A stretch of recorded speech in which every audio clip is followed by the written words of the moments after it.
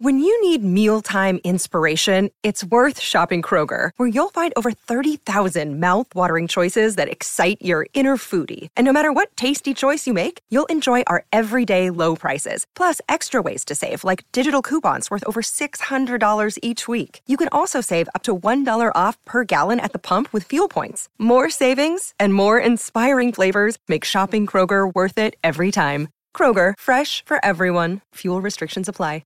92% of households that start the year with Peloton are still active a year later. All because of a fancy bike? It's not just a bike. Peloton makes treadmills too. All treadmills are the same. Our treadmills can adjust speed and incline automatically, so you never break your stride. Whether you're squeezing in a power walk or training for a marathon, Peloton can help you achieve your fitness goals. 92% stick with it. So can you. Try the Peloton Tread risk-free with a 30-day home trial. New members only. Not available in remote locations. See additional terms at onepeloton.com/home-trial.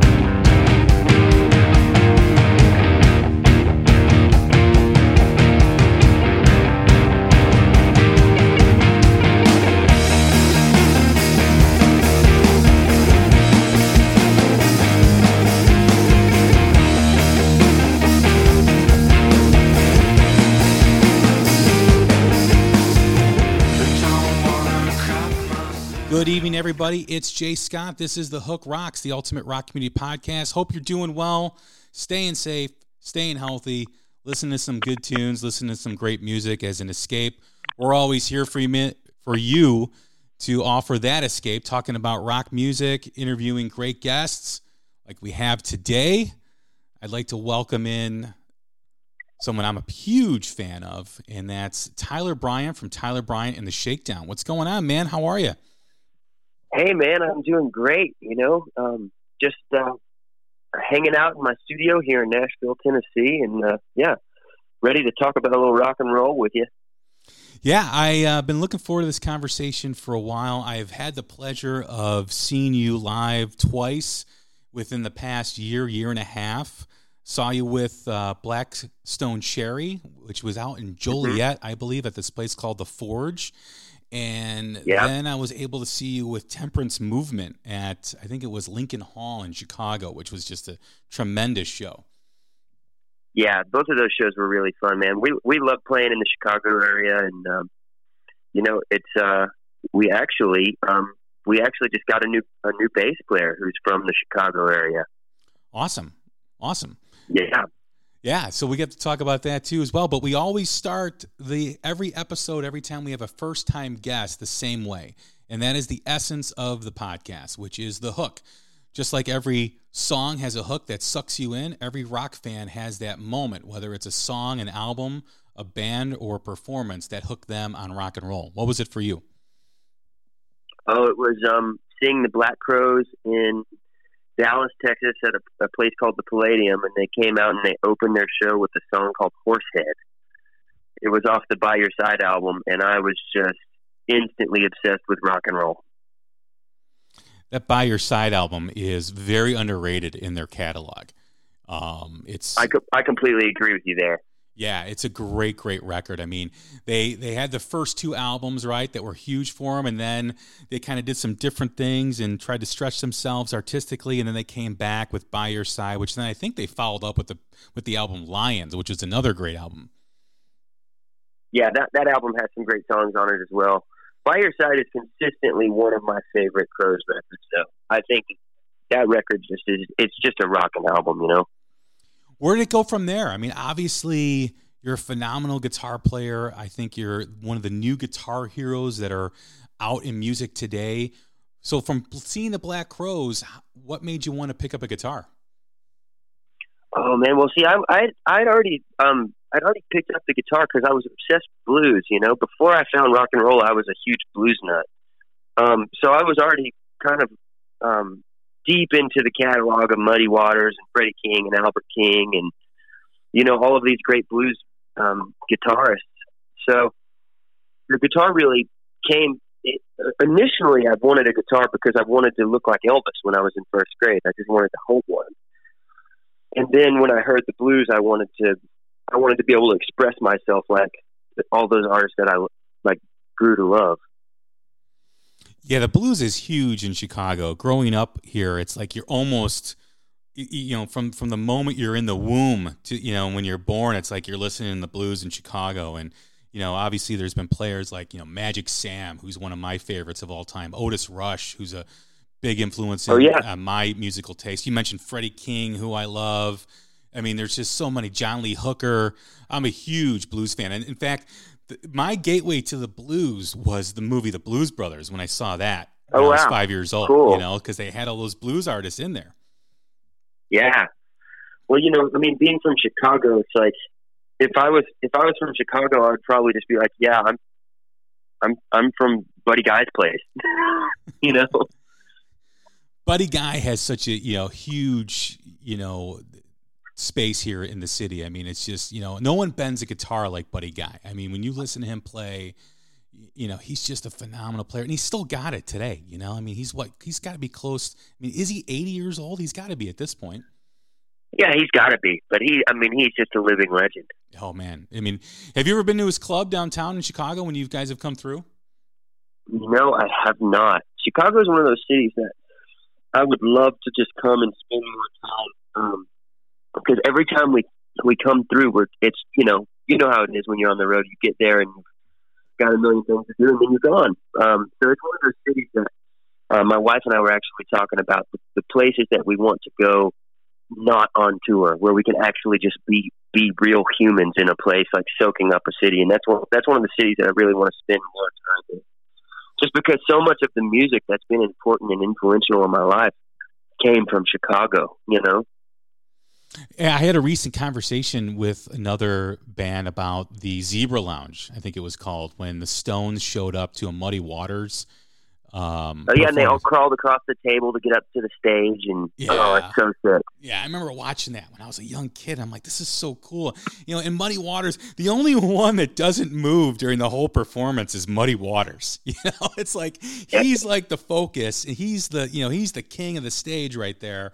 And Mick's moving, and Keith and Ronnie are moving, and then Buddy Guy shows up later, and it's like he's just sitting there. He ain't moving. Yeah, he doesn't have to. Right? Absolutely. It's just, and then one of the great moments that we talked about in this conversation I had that, people don't really pick up on is there's a moment, I think it's Ron Wood that's up there, and Buddy Guy shows up, and you hear Muddy Waters going, Buddy Guy, like get on stage or whatever. So Buddy Guy gets on stage while they're all playing, and Ron Wood takes off his guitar and hands it to him. Like, I don't need to play anymore. I'm just going to go sit in the bar and watch you play. That's what I'm going to go do. And that's just a huge, respect.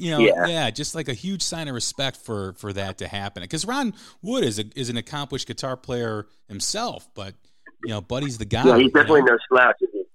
Yeah.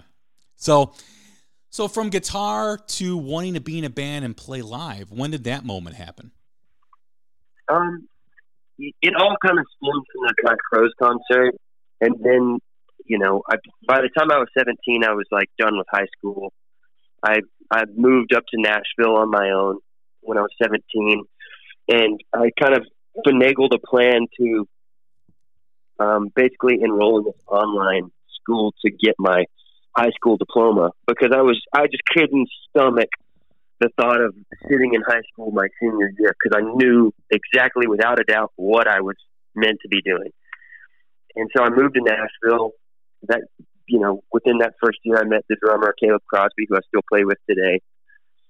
And we piled whatever gear we had into a Ford Expedition and started going out and playing shows. So my senior year was spent on the road. We got to go out and play shows with Hearts and Aria Speedwagon, and like it was like we were basically taking, our first gig was with Erykah Badu.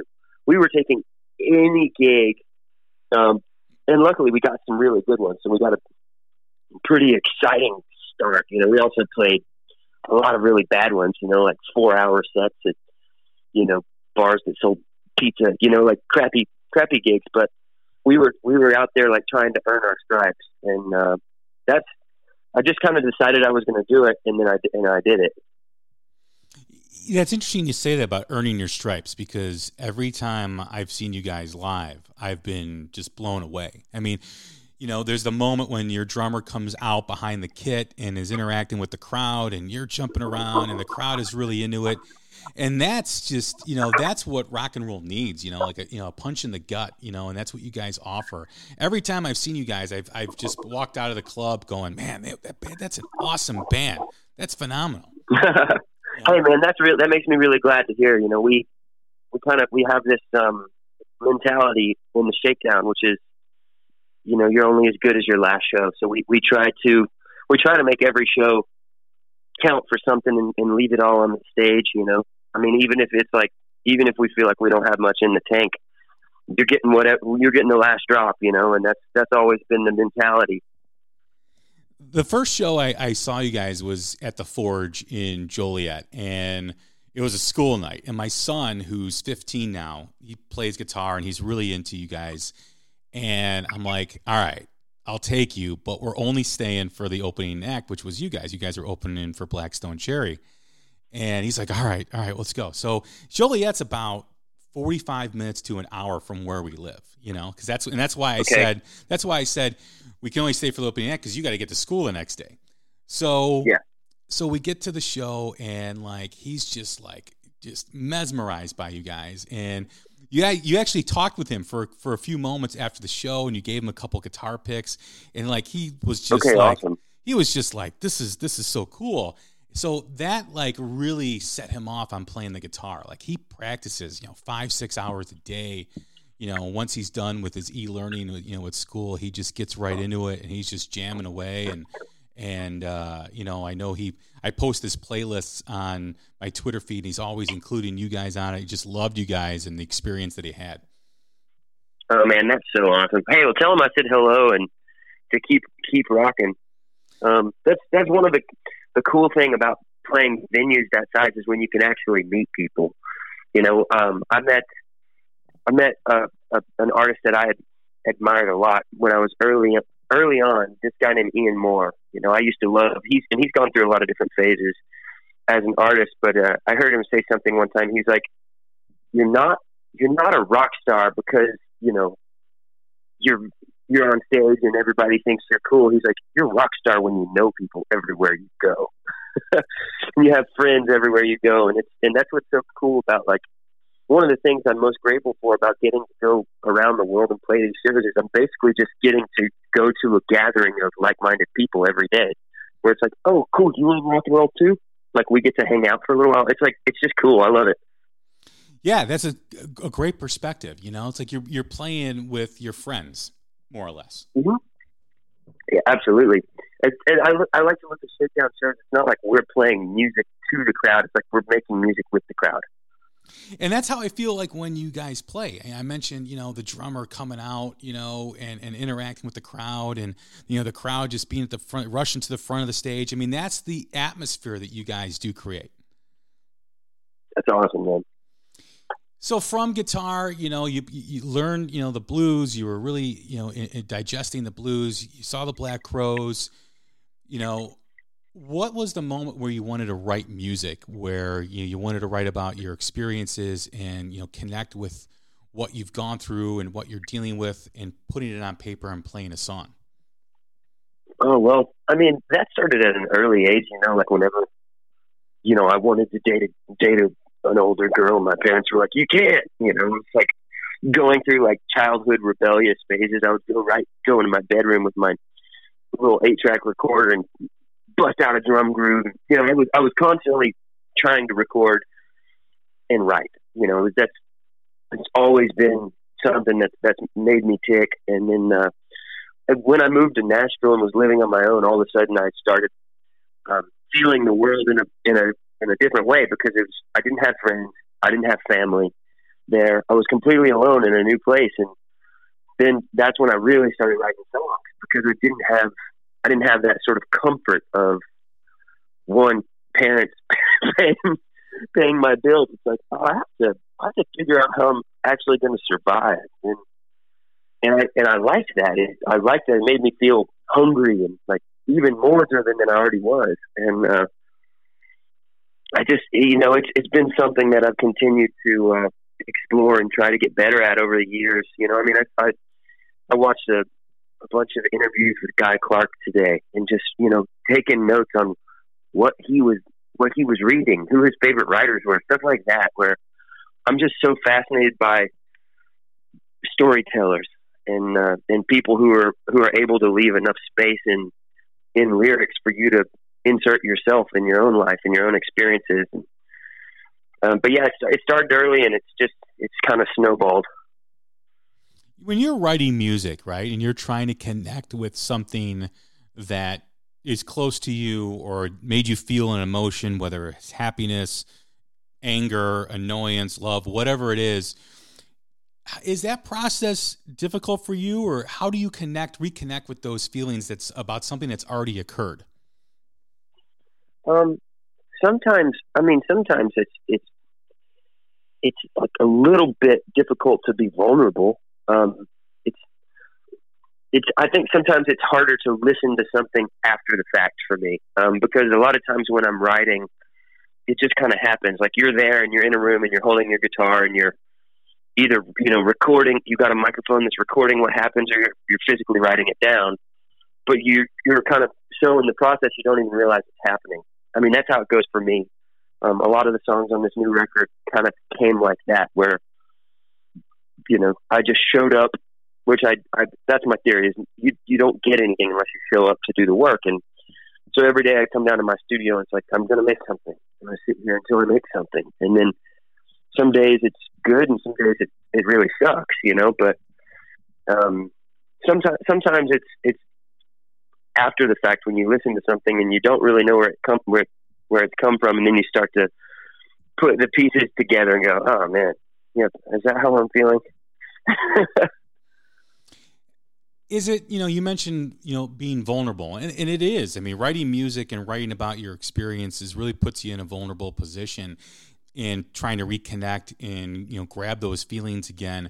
When the song is finished and it's put on an album and you're performing it with, for people, or people are listening to it, is it important for you to get that connection from your audience, or does it matter because you've already connected with it? It's up to the audience to kind of interpret and make them feel however they feel.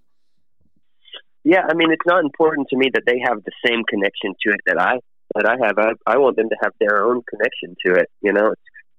I think that's the ultimate goal for me, is that they're able to just connect their story to the song in some way. It's very rewarding to me whenever, if we play a song and I look out and I see people with their eyes closed singing the words, and kind of in a moment, and I feel lucky to get to share that with our audience. I mean, that's one of the most rewarding things as a songwriter. That's more rewarding than like getting a bunch of plays on Spotify, or having a song do really well. It's like, that's, to me, that's a song doing really well, because that's how I feel whenever I go to a concert of a band that I love.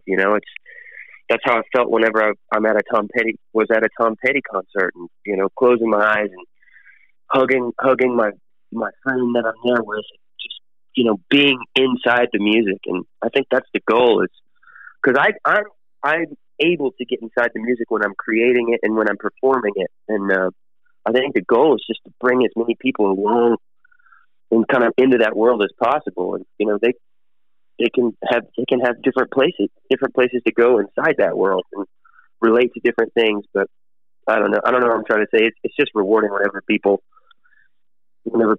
kind of find their own way to take in the song.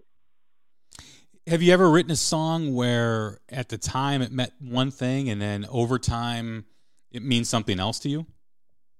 Yeah, absolutely. There have been multiple songs on this new record that were written before, the pandemic, before a lot of the, just troubles that we're facing right now. And like songs like Holding My Breath, that song, I mean, it's every interview I've done, people have assumed that song was written during lockdown and, written about wearing masks. It's like, no, that song was just written about anticipating better days. It was written long before any of this stuff. And so it's, when I sing those lyrics, lyrics now, I feel differently than I did when I wrote them, because there's more experience to fit into the cracks of the story. And a song like Pressure, that was written just when there was a ton of stuff. There was a ton of stuff going on. We were juggling. We were doing, a million different things, and we were on the road. We were. I mean, you know how it is when you're doing a lot of stuff at once. You start to feel like you're wearing yourself a little thin. And Caleb, I called Caleb and said, "Hey, I need to make some music. Can you just come over and we can jam?" And he came over, and we were kind of jamming a little bit. And Caleb is always the guy. He's like, "Let's write a happy song. Let's write a positive song. Let's do more positive songs." And I was like, "Dude, I don't have that in me right now. I want to write a song called Pressure." And we took the word and wrote the song Pressure, which is the title track of our new album. And that was before everything. And honestly, I kind of forgot about the song. And Caleb reminded me of it whenever we were in the process of making this record. We listened to it, and all of a sudden the lyrics had a completely different meaning to me. The new album is Pressure, and it's available October 16th. This is an album that, is coming out during, in the middle of a pandemic, in the middle of what we're dealing with right now. What was the recording process like with this album? Was it different than the previous one, Truth and Lies? Oh, absolutely. Well, I mean, we made this album in lockdown. We did this entire record in my home studio. So it was recorded in my basement, which luckily I've been acquiring gear for, I have a problem. So, we didn't have a lack of gear, or, any of that stuff. But, it was definitely different to be recording at home, kind of just locked in with my best friends. So yeah, it was just we decided we wanted to make a record in the basement and make it sound as much like the band as possible, and not try to doctor it up, not replace the drum sounds with drum samples. Let it be like we're inviting our fans into our creative space. That's one of the things that I noticed about this album. I love the record Truth and Lies, the great record. I felt with this album Pressure, it was a lot more raw. It was a lot more kind of like, just kind of showing yourselves, where, not to say that anything you've ever done was overproduced, but I just think that you guys really let the music breathe on this record. Yeah, well, I mean, there's a lot of songs that, for example, Hitchhiker was written in the studio, and we played it twice. It was like the song was made up, and then we played it twice, and the second one is like what you hear. So it's, we were kind of figuring out what we were doing while we were doing it. So it's kind of got that, we're dancing on the edge, and we might fall or we might not. And I like it because it keeps me on the edge of my seat as the artist, and that's kind of what what I hope the listener will feel too. I also, felt that, writing a record and doing a record during these times also offers an escape for you guys in the band. Because let's face it, you turn on the news and it's like the world's going to end tomorrow, and there's all this stuff going on. And of course you want to stay informed, but at the same time, you get that feeling like enough is enough. And did that help kind of propel this record into, going from an idea to actually being produced? Yeah, absolutely. It was, the Shakedown. We're road dogs. We spend all of our time on the road. And so when all of our shows got canceled, we had an internal discussion and just said, we have to do something. We can't just not make music. And we decided that we were going to make a record, and we talked about the possibilities, and a lot of the studios we were looking at working in were closed down. But we're also like one of those bands that just doesn't stop for much. It just takes a lot to get us to stop. And so we just decided we were going to take it on ourselves and invite our good friend Roger Allen Nichols to come co-produce it. And I do think it did give us all a sense of purpose that I can't imagine what what place I personally would be in mentally without being able to put my energy into something like this. You know, I've made 2 records since then. One with my wife's band. I engineered a record for her band, and then I'm working on a bluesy gospel album with this artist named Frankie Ballard. Like, just I have to keep making stuff, otherwise, you know, I can't sink into into the flow right now. Well, yeah, I mean, that's important, right? Because, you know, now when you're creating music and you're with your band and you're working towards something, it's giving you something to look forward to every day, you know, that's not negative. It's a positive, right? You're creating music, you're with your best friends, you're you know, hunkered down in your basement, you know, forget about the outside world, whatever's happening is happening. Let's just make some music and, you know, have a good time. And I think that's like, you know, the perfect recipe, the perfect medicine for getting through a difficult situation like this. Yeah, I think this, we kind of looked at this record as an opportunity to take a bad situation and make something positive out of it. Which is, it's also why the record starts with the song Pressure and it ends with the song Coastin'. We got to keep coasting through it all. It was like, that was sort of the release for us, where it's like, yeah, you know, we're going to be okay, you know, but you don't get to being okay without kind of going through it, you know? Yeah. You know, and this is, you know, a certain unique life experience, you know, I mean, when you think about 2020, it's kind of like the lost year. And hopefully 2020, you know, will turn things around and, like you said, be able to see bands like you guys and other bands that are out there. Because I usually do like 20 to 30 shows a year, and I haven't been to a show all year long. My last show that I went to was last November. I saw the band called Big Wreck out of Canada, out in local here to Chicago.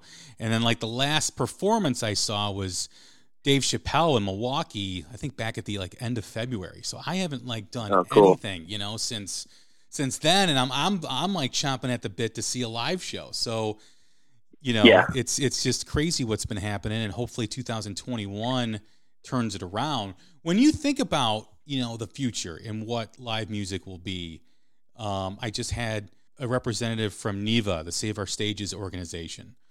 You know, when you think about all the stuff that's going on, what are your thoughts on, you know, when things open up, how you guys are going to process it and get out playing in front of people?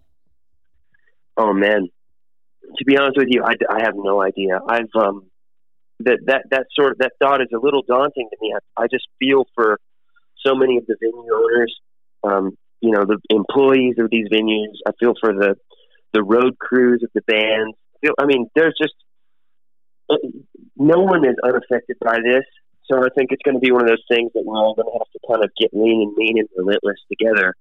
You know, because things are going to be different for a while, but you know, it'll come back and it'll all be good. It's just going to take people helping each other out. It's going to take some sacrifice, you know, on everybody's part, and it'll all get better. I'm pretty certain of that.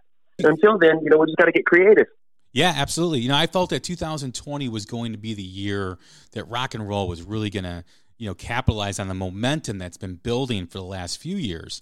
Obviously, that didn't happen. It had to be paused. And I do think that, you know, there's going to be an explosion in 2021 because it's like the perfect recipe, right? I mean, you've got all these creative people making music, and that music's going to be heard eventually, whether it's, you know, an album coming out in October, you know, from you guys, or a band making an album coming out in December or next year, whatever it is. So there's going to be all this new rock music coming out, and it's all going to mean that people are going to want to tour, and bands are going to play for people, and people are going to want to go see that because everyone's been cooped up.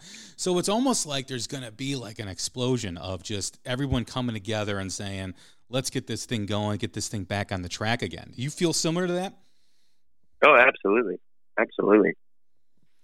Yeah, I mean, I think when you shake the bottle up, the top comes off harder, you know, and I think that's what hopefully what 2021 is going to be.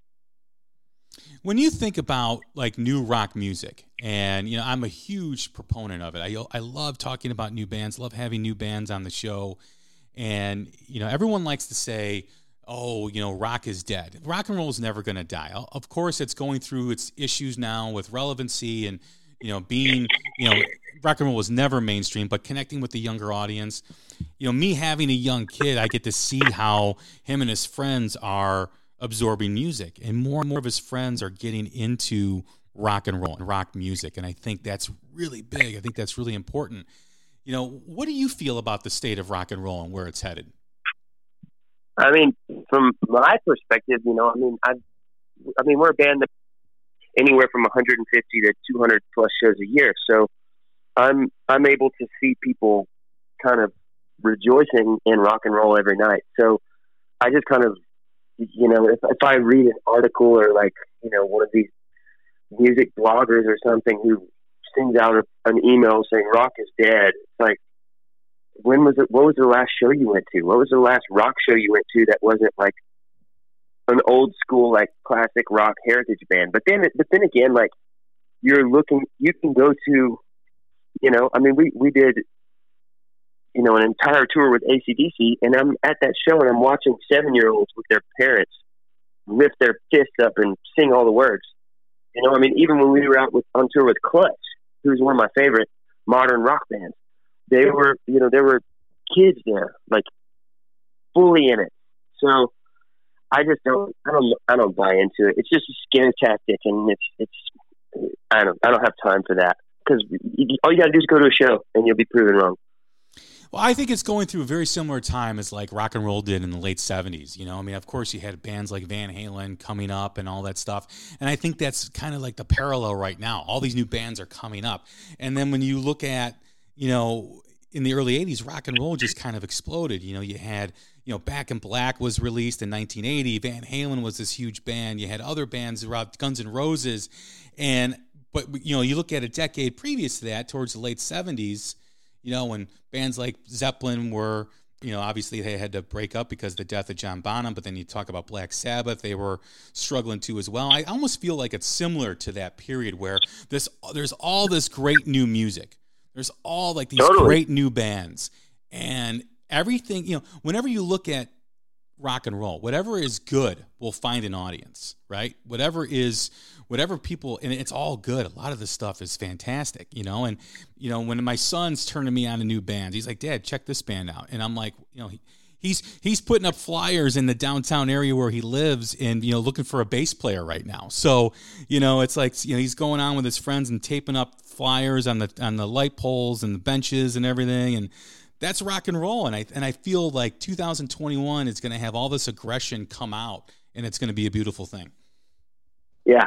Yeah, man, I'm really excited to see what music comes out of this. I know a lot of my friends personally have been, kind of digging in and hunkering down, and I know it's tough for everyone. Like I said, no one's unaffected, but I think that now is a time to sort of reinvent, and yeah, I can't wait to see what comes of it.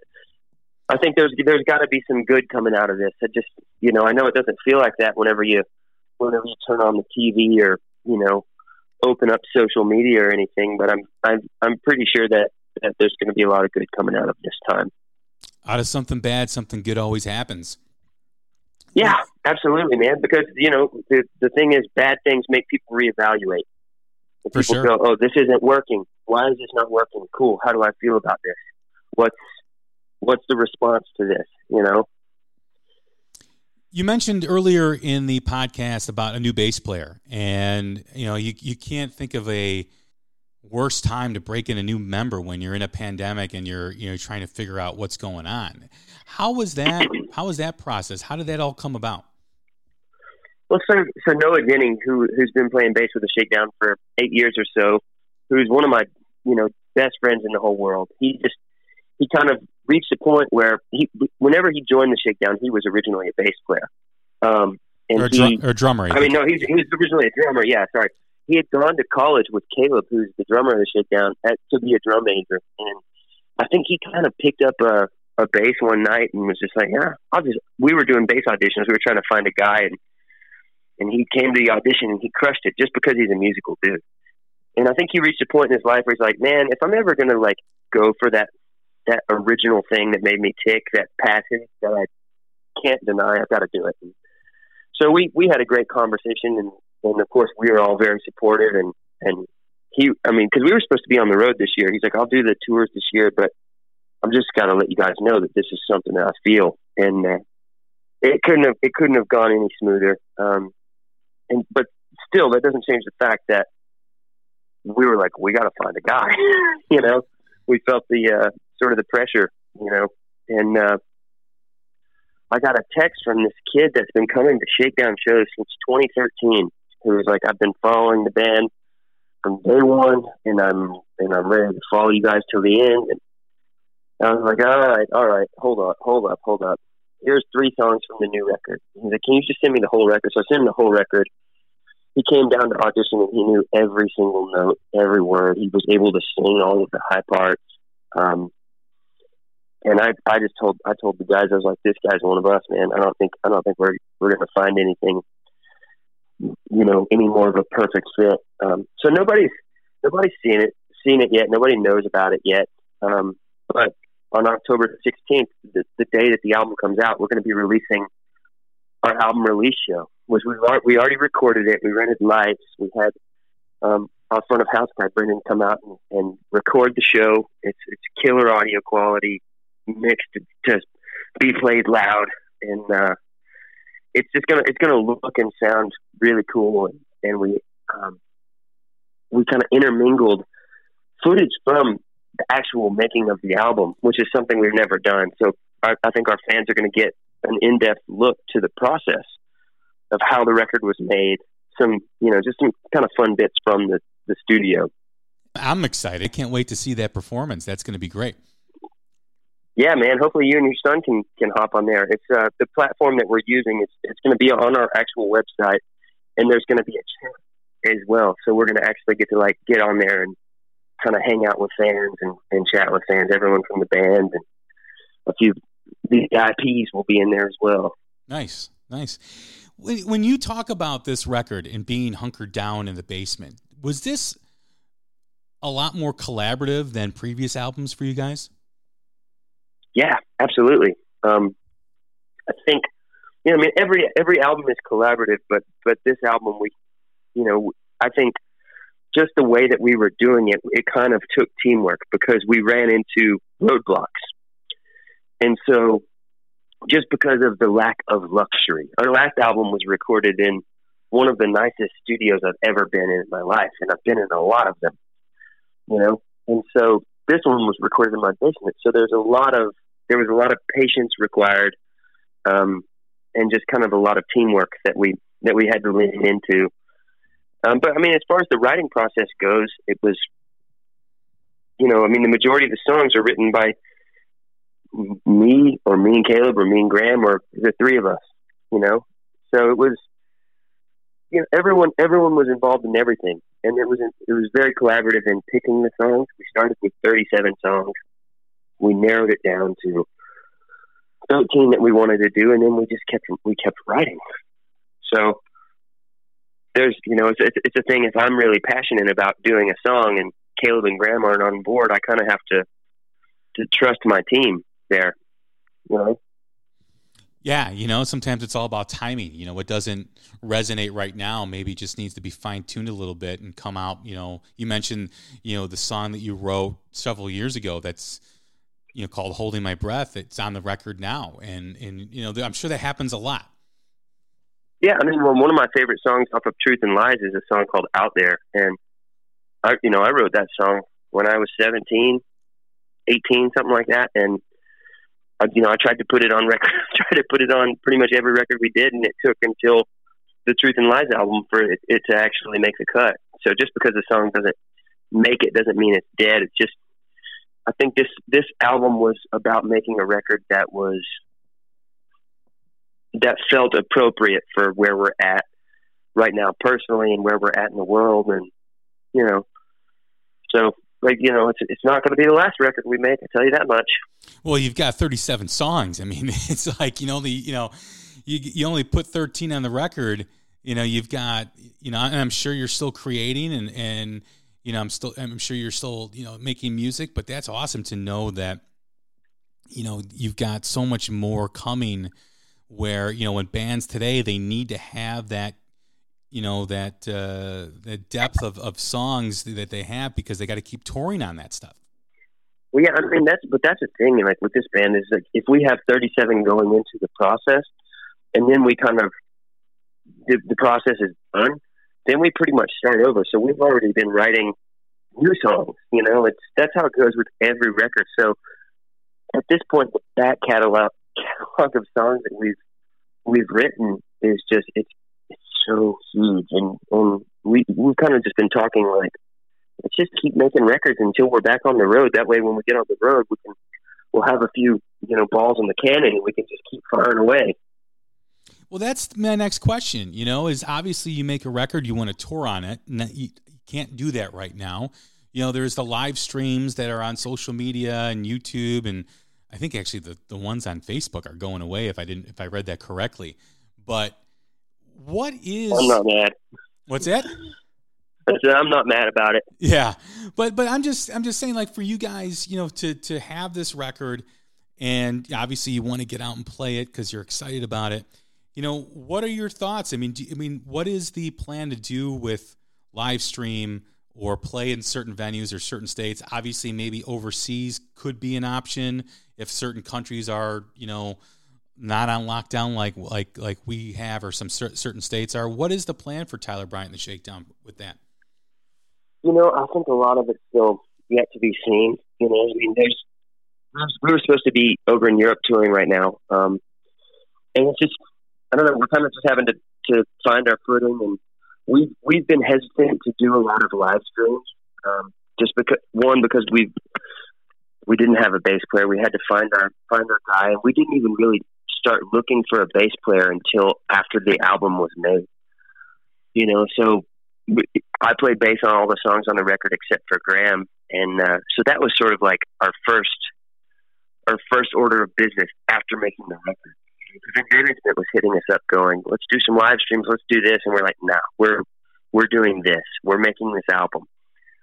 And now we wanted our first one to come out just guns blazing. So that's why we had control of the entire process, to where it's going to look and sound like we want it to. It's going to be as close to a Shakedown show as you can get, because so many of the live streams that I've seen, the audio quality is just, it's like it's made for watching on your phone.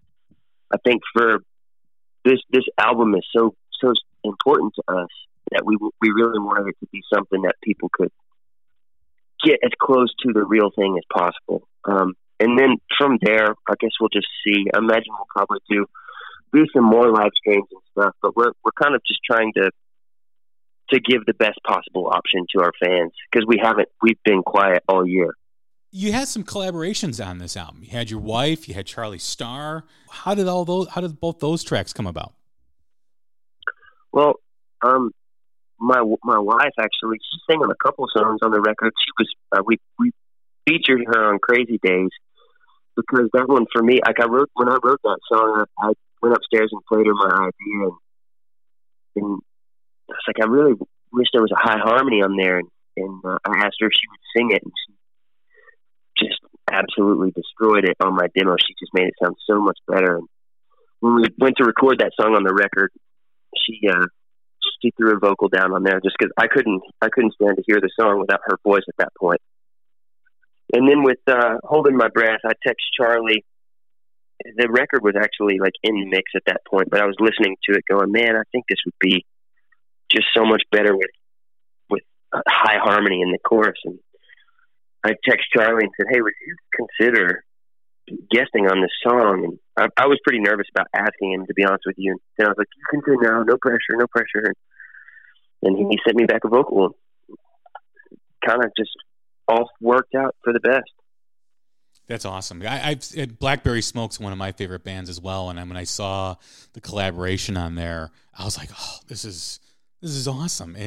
And Crazy Days, my son again, comes in. He's like, dude, did you hear the new Tyler Bryant song? And I go, no. I'm like, he's like, and he plays it for me, like right in front of me, like I'm cooking dinner. And I'm like, who's that singing? And Rebecca was on there, and she just sounds tremendous. She sounds just awesome. Yeah. Well, I mean, that's the other thing is Noah always covered the high harmonies.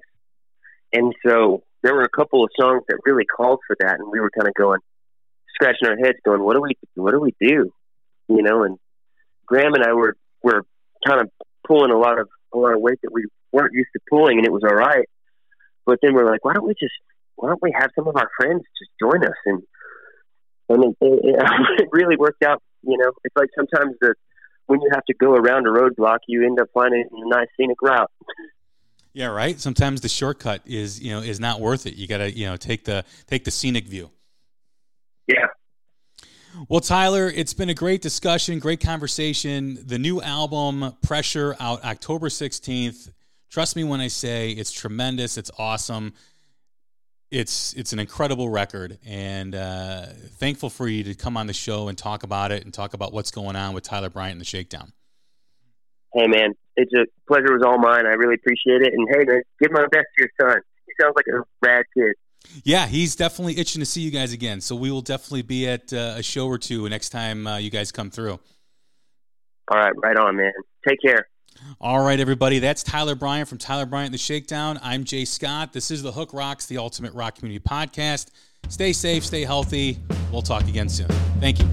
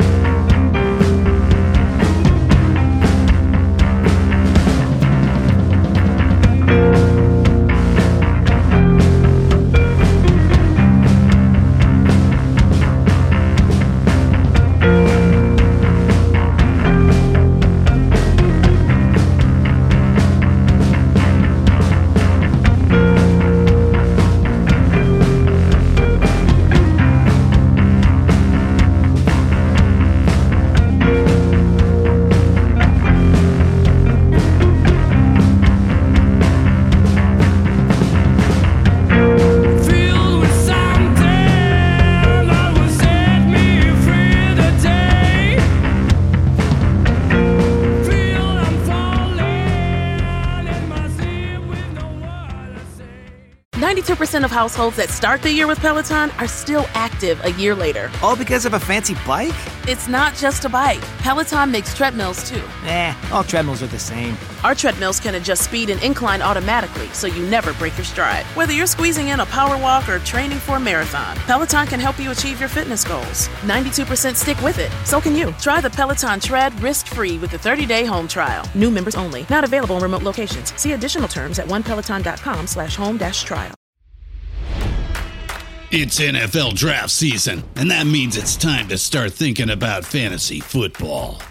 FantasyPoints.com features industry-leading experts and prognosticators using proprietary hand-charted data to help you score more fantasy points. FantasyPoints.com is the place to go for whatever kind of fantasy football you play. Whether you play fantasy football, daily fantasy sports, or do a little bit of everything, Fantasy Points has the meticulously researched content to guide you to victory.